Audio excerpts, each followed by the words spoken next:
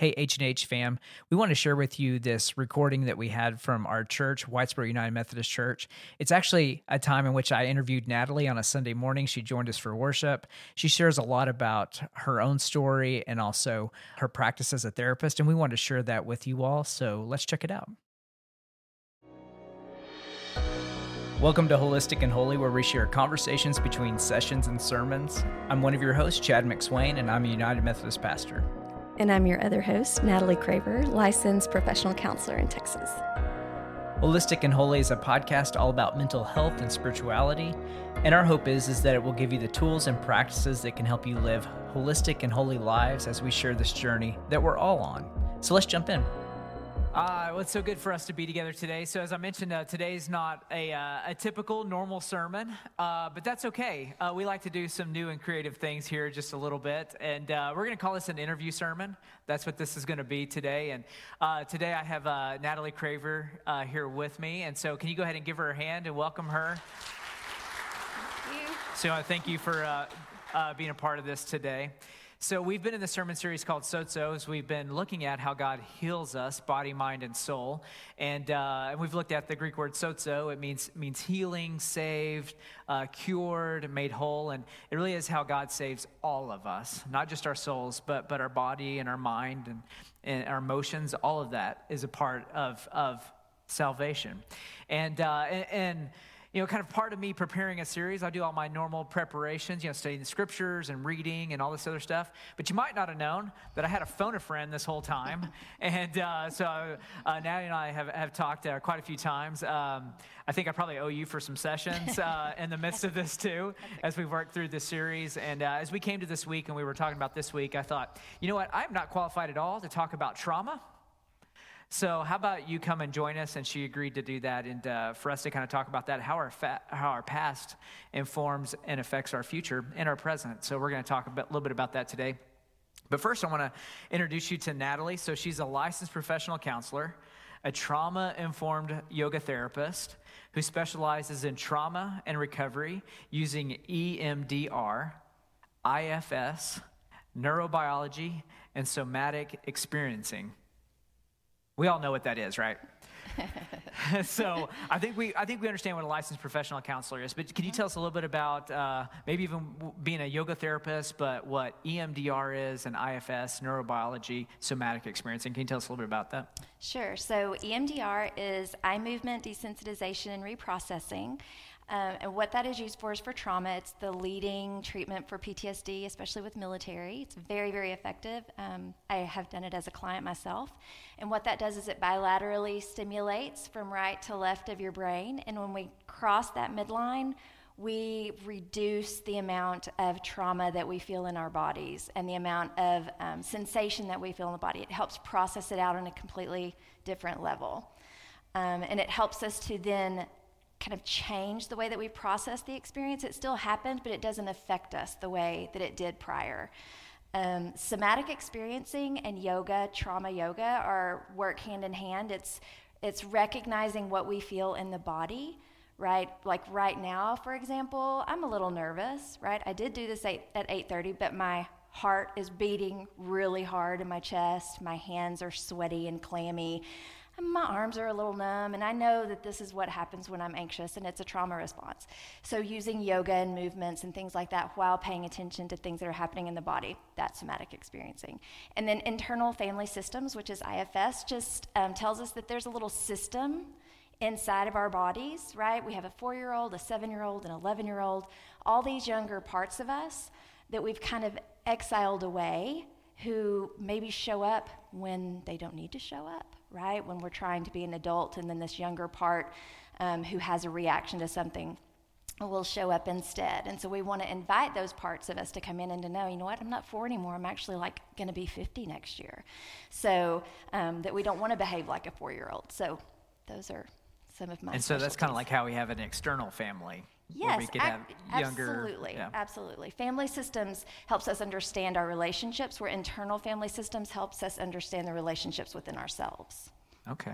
Well, before we dive into that, let's talk about your family. So we have a picture of them. Yes. Take a look at them up there. And so can you tell us who these fine people are? Yes, so left to right, that's my son. His wife isn't pictured because this was prior to their wedding. That's my son, Kalen. He lives in Colorado. Of course, Billy, who's in the congregation, and my son-in-law, Clay, my oldest daughter, Savannah. That's me, and then our baby, Emma Jo. Wow, that's great. Yeah. And so, Billy, will you go ahead and raise your hand, wave to everybody? There's Billy there. Billy is the nicest muscle-bound person you will ever meet in your life. So go say hi to Billy. He looks like a superhero. All right. Mm-hmm. Well, so let's dive into this today because we're talking about trauma and how our past affects our present and our future. And so you kind of mentioned you were nervous. Well, I was a little nervous last week talking about anxiety, and which is probably not ironic at all. But so how'd I do? You did so good. You did great. I loved it. I love that you taught box breath. That was really good. You know, taking the longer inhale, exhale, holding it outside the body. I think one of the things that I would add to that is inhaling and exhaling through your nose. That tells our nervous system that we're okay, right? If I'm up here, you know I'm upset. You know something is going on. But if I can inhale, I can feel the texture of my breath leaving my body. So I would have added that. And then, of course, we kind of talked about the fact that you were speaking to the emotion of anxiety, where I like to talk to or speak to the sensation of anxiety, what anxiety feels like in our bodies. At some point when we were little, we had an experience in our body, and we went to our mommy or daddy or grandma, whomever, and they said, well, what's going on? And we're trying to explain this to them and say, oh, you're just scared. So now when we get this feeling, we identify it as being scared, right? And that may not be what's going on. We really want to focus on the sensation that's happening in our bodies. So is there a way for us to maybe kind of illustrate that? Can you lead us in that a little bit? Absolutely. Okay. Your favorite exercise. Let's do this together. You Okay. and I have already done this, and I think we have a couple of people who are here at 8:30. So you were in the grocery store. It's been a really long day for you, and you've just come in to get a few things. You've been standing in line forever. They don't have enough cashiers, as usual. And so you're awaiting your turn, several people behind you. And as you're standing there, a man steps in front of you in line. He doesn't acknowledge you. He doesn't even check. And he begins to put his groceries on the belt in front of you. As you are standing there, what is the felt sensation in your body? Y'all can go ahead and shout it out. You can, if you're online, you can type it in there. Like, what do you feel? Anger? What was the other one? Frustration. So when you feel anger or frustration, what is the experience that your body has? Elevates, so goes up. Hot, I like hot. Was another one. Yeah. Maybe prickly. Now what color is it? Red. And we all know what we want to do right then, right? Because we're hot, we're prickly, and we're seeing red. Don't shout that out. Right? Mine involves jujitsu. Yes. So. Blick on the back of the head, something like that. Now, we don't know how we know this, but somehow we realize that this man has been up all night long with his wife and their new baby. He has been taking care of her all night. He hasn't slept. He's had a screaming baby.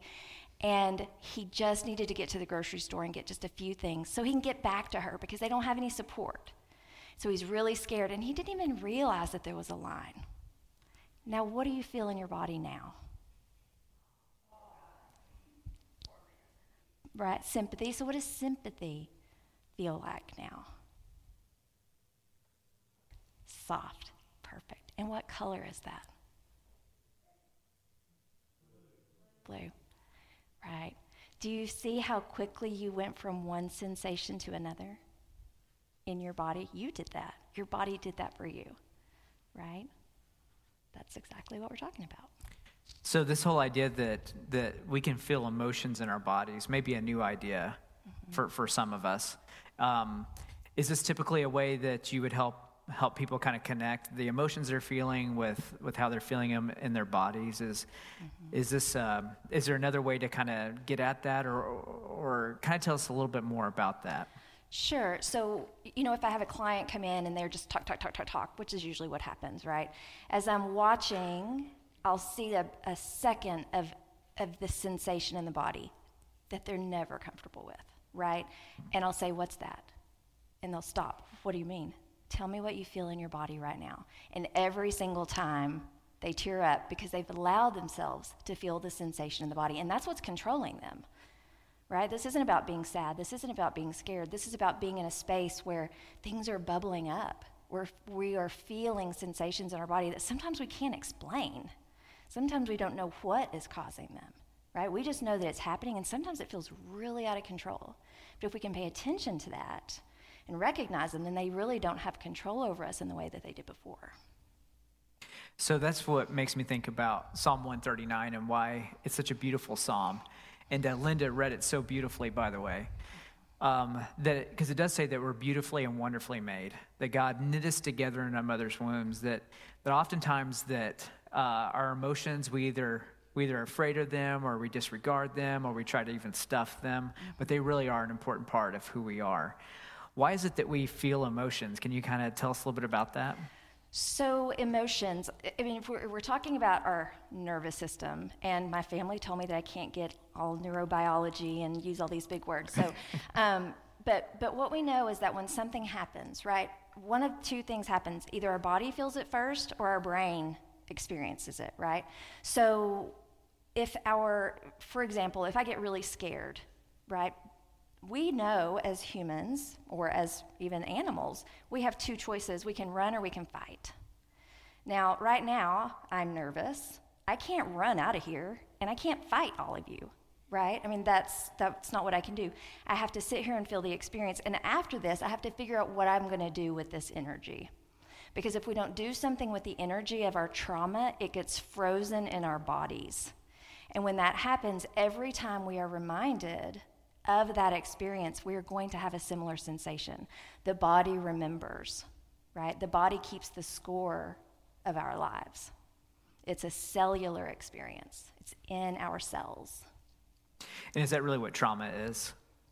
I believe it is. I think we have a definition. Yeah, so define trauma for us. Okay. I think do we have it? And we have a slide for that as well. Okay. Individual trauma results as an event, series, or set of circumstances that is experienced by an individual, physically or emotionally, harmful or threatening, and that has lasting adverse effects on functioning, physical, social, emotional, and spiritual well-being. Spiritual well-being, yeah, all of it. Absolutely. And relationships, right? So trauma continues to inform really from our past. These are experiences that we've had, emotions that have been stored in our body that continue to inform our behaviors now. Yes, absolutely. That's, we were talking earlier about if I have a 40-year-old adult who is throwing a temper tantrum and I'm seeing this, I'm like, what in the world? That is really not that big of a deal. But I only have a snapshot of the temper tantrum, right? I don't have the history of this person's life. But what I know is that this irrational reaction is something that's happened in the past that hasn't been processed. So I'm not looking at a 40-year-old, I'm looking at a 4-year-old, right? And it's the 4-year-old who's having the tantrum. But if we can go back and reprocess that and understand it and then give grace to the 4-year-old and say, oh my goodness, you had every right to feel that way. You should have been able to fight back. You should have had your needs met. And then they feel seen and heard. Then that trauma is processed out and no longer stored in that way. So is it true that everyone experiences some sort of trauma in their lives, right? I think sometimes, we use it as a buzzword. I think a lot of people get tired of hearing about trauma. Oh, everybody's got trauma now, but we really do. It's not so much about what happens to us, it's what happens inside of us when this event happens, right? It could be getting news, like talking today, I needed to be really careful about what I shared in here, right? Because that's verbal trauma, that's secondary trauma, and I don't want to traumatize anybody with details of events or things like that. So it can cause distress. Well, can you tell us a little bit more, maybe things that you don't mind sharing with us, but maybe some times that you've experienced trauma in your life to help us maybe reflect on our own life and maybe traumas we've experienced? Sure. And I'll say first that throughout my healing journey, my therapeutic journey, that there were experiences in my life that I never thought affected me, I didn't think I needed therapy for them, just interactions with people, but they were things that made me have beliefs about myself that weren't true, right? Like, we believe there's a God. I'm a cradle Methodist. I know that there's a God. I believe that in my heart of hearts, but some people haven't been raised like me. But just like we believe in God, we also believe bad things about ourselves. So for me, going back and cleaning up some of those little things that seemed silly really helped my relationships. So as far as trauma that I do remember, that I consciously remember, I remember being 4 years old. My aunt was keeping me, and my teenage cousin, I was poking my little nose against the window. It was dark outside, and my teenage male cousin jumped up in the window with a really scary mask on. Now, that has affected me most of my life until I got EMDR around it. The cool thing about EMDR is that I remembered while I was doing EMDR that my aunt actually, because before it stopped right there, that was the end of the memory, was me screaming. But when I did EMDR, I remembered my aunt came and picked me up. She took me into the living room and set me on my uncle's lap, and he was watching the Statler Brothers on TV. Like, I remember that. I got to have access to that. So my irrational belief that I wasn't safe, I was safe. I really was. And so how I processed it, that's different now. So I can look out any window I want to now. When I was about 6, my baby brother was learning to walk, and he was burned pretty severely. And he and my mom got into the back of an ambulance and went to Parkland, and she was gone for a really long time. And even me telling you that now could possibly trigger her sitting there, remembering that moment. When I was 13, I myself was burned in a house fire. Again, something that she has a hard time thinking about. So those things, being scared, being hurt, being like you're abandoned, those kind of things, those are all traumatic. But what they did for me is that they created an irrational belief in me that I'm not safe, I have no control, I can't trust myself, I'm all alone, right? All of these beliefs that have been getting bigger and stronger my whole life. So the way it affected me is I became hypervigilant. I became where I would catastrophize, right? I would look into the future, kind of like Aaron was talking about. I would look into the future and I would imagine all the most horrible things that could happen to me, right? I would play them out, and in that way I wouldn't be shocked by it, right? As long as I think about it, then it won't hurt me as badly. So for me, my biggest irrational belief is that I don't have control. And in 2006, my husband was killed in Iraq. And while I wasn't there to see it, my biggest fear of opening the door and 2 soldiers standing on the other side of the door came true. And it affected me for many years. I had flashbacks. I could hear the sounds of my children screaming. And I had to get a lot of therapy around that, right? But part of the reason not that I don't have every right to be traumatized, but because of everything that happened to me as a child, it just proved, you're right, you don't have any control. So now what I know is that, no, I don't. And I don't have to, because God does, right? And now that I believe that, it doesn't consume me like it did before. I'm not afraid every day of my life. Well, I really appreciate you sharing those, and they're really great examples of how maybe things in our childhood inform things that happen to us even in our adult life. Even some of those moments that are the worst moments that we could ever possibly fathom can happen, and how those things do continue to inform our future, and we need to work on them. For sure. Because they don't just go away, and God doesn't just take them away. But there's that healing that's a process that we get to enter into. So I want to ask you this, what are some ways that we might recognize or maybe respond to trauma in our lives? And we have a slide for this one, and maybe you can help us kind of walk through what some of these terms might be. But these would be ways that we could recognize it in our own life. Yes. That maybe behaviors. Yes. Oh, yeah, for sure. And I have a lot more on this list, too. But so for me, the startle response, I have a very, very sensitive startle response. Like, I would jump. If his mic were to do something, I would jump out of my skin and freeze, right? And then I have to figure out what I'm going to do with that energy later. Most of the time we go into avoidance. Sometimes we dissociate. We get into a space. You'll see somebody where they're completely checked out. It looks like they're spaced out. They may be dissociating because the experience is triggering them back to something. Nightmares, night terrors. I was a sleepwalker. One day I wasn't. One day I was. Who knows? Hyperactivity, that's mainly in children more often. The flashbacks, the memories. Again, reacting, being overreactive and not understanding why. People around you are like, whoa, what? That is, but it's trauma coming back up.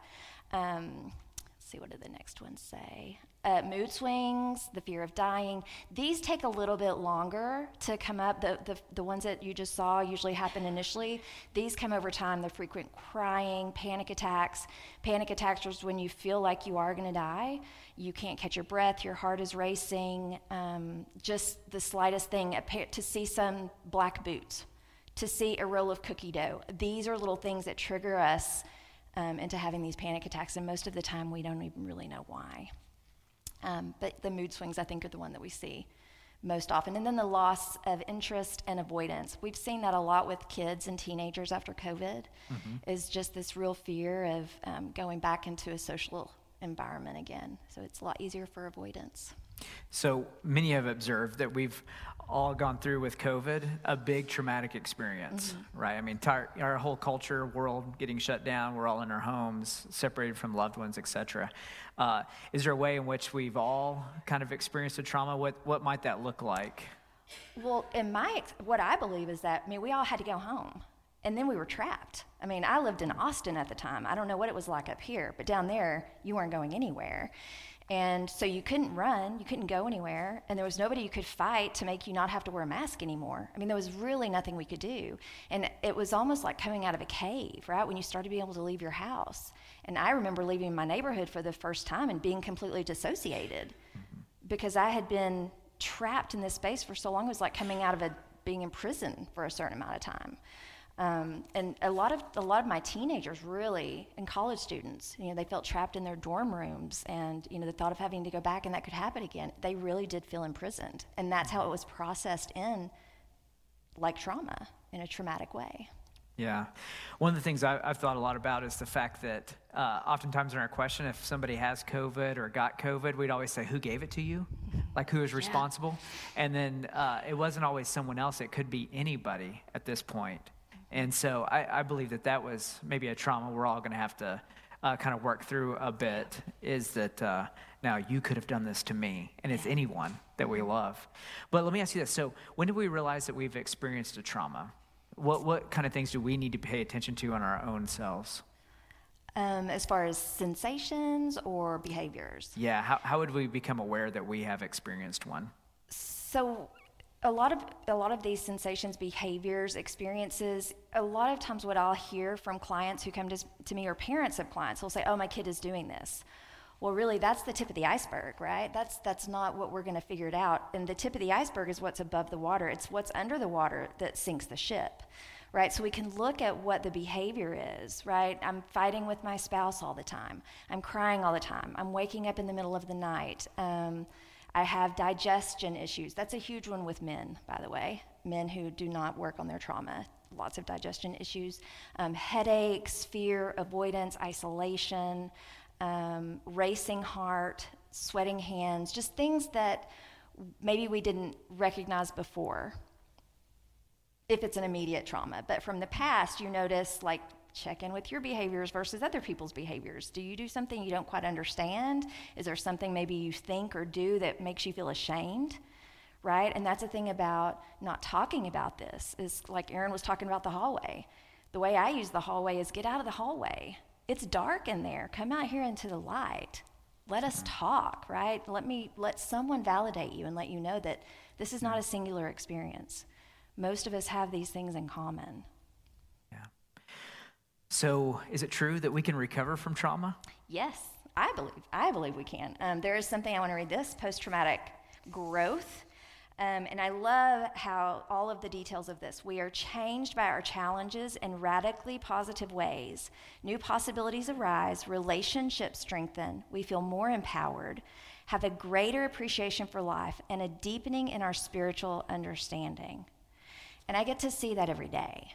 And it does take a little while, right? Like, my trauma was 15 years ago, but I can look back on it now, and that was the most beautiful time of my life.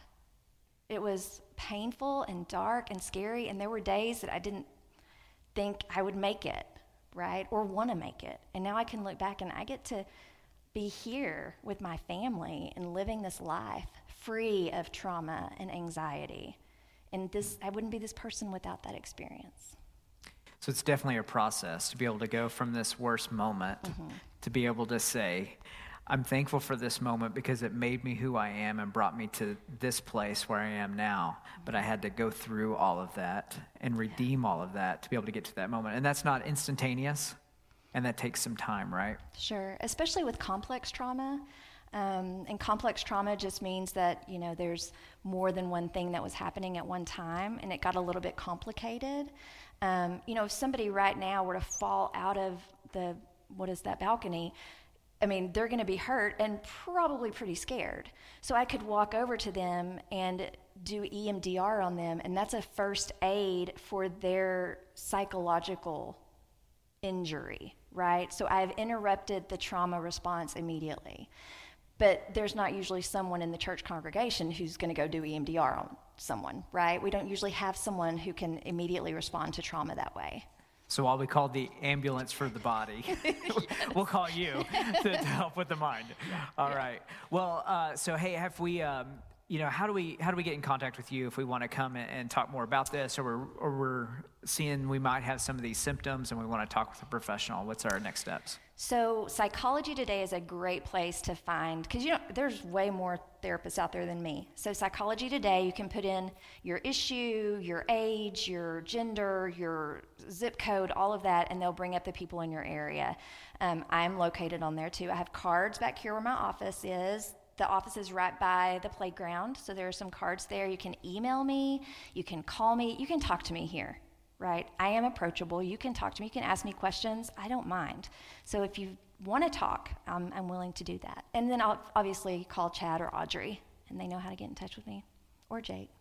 Yeah, absolutely. We can get you in touch with her. Well, hey, thank you for being here today. Will you thank Natalie for coming and sharing with us today? Thank you for being a part of this conversation, and we'll continue to be part of these conversations. So I want to share this with you as we end our time together. So this is Psalm 139, and I love this as we talked about this today because it's such a beautiful psalm.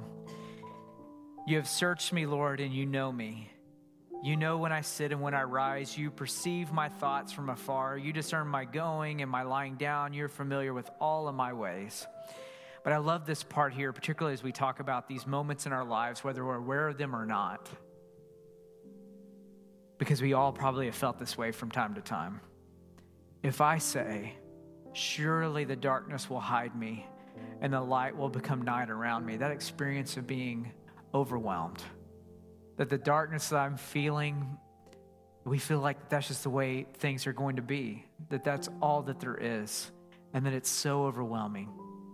And that's what this psalm captures, is that feeling, that experience. If I say, surely the darkness will hide me and the light become night all around me.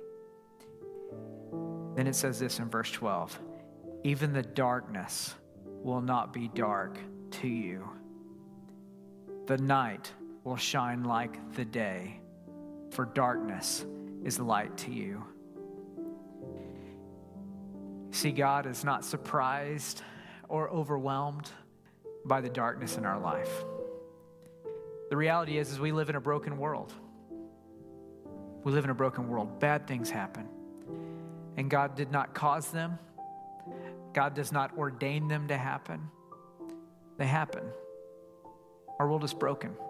Accidents happen. There's sin in the world. This harm that we do and has been done. But our God has come to redeem and to restore and to resurrect.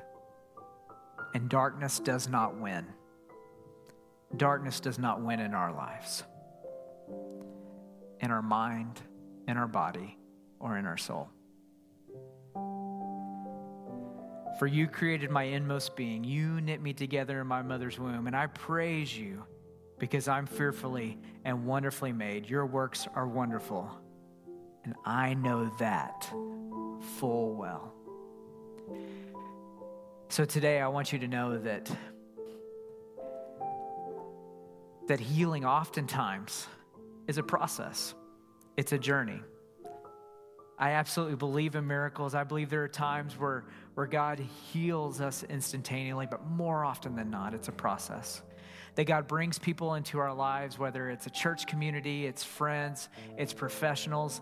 It's a combination of all of those that come and bring us healing all throughout our lives. And we know that full well, because that's how God saves us.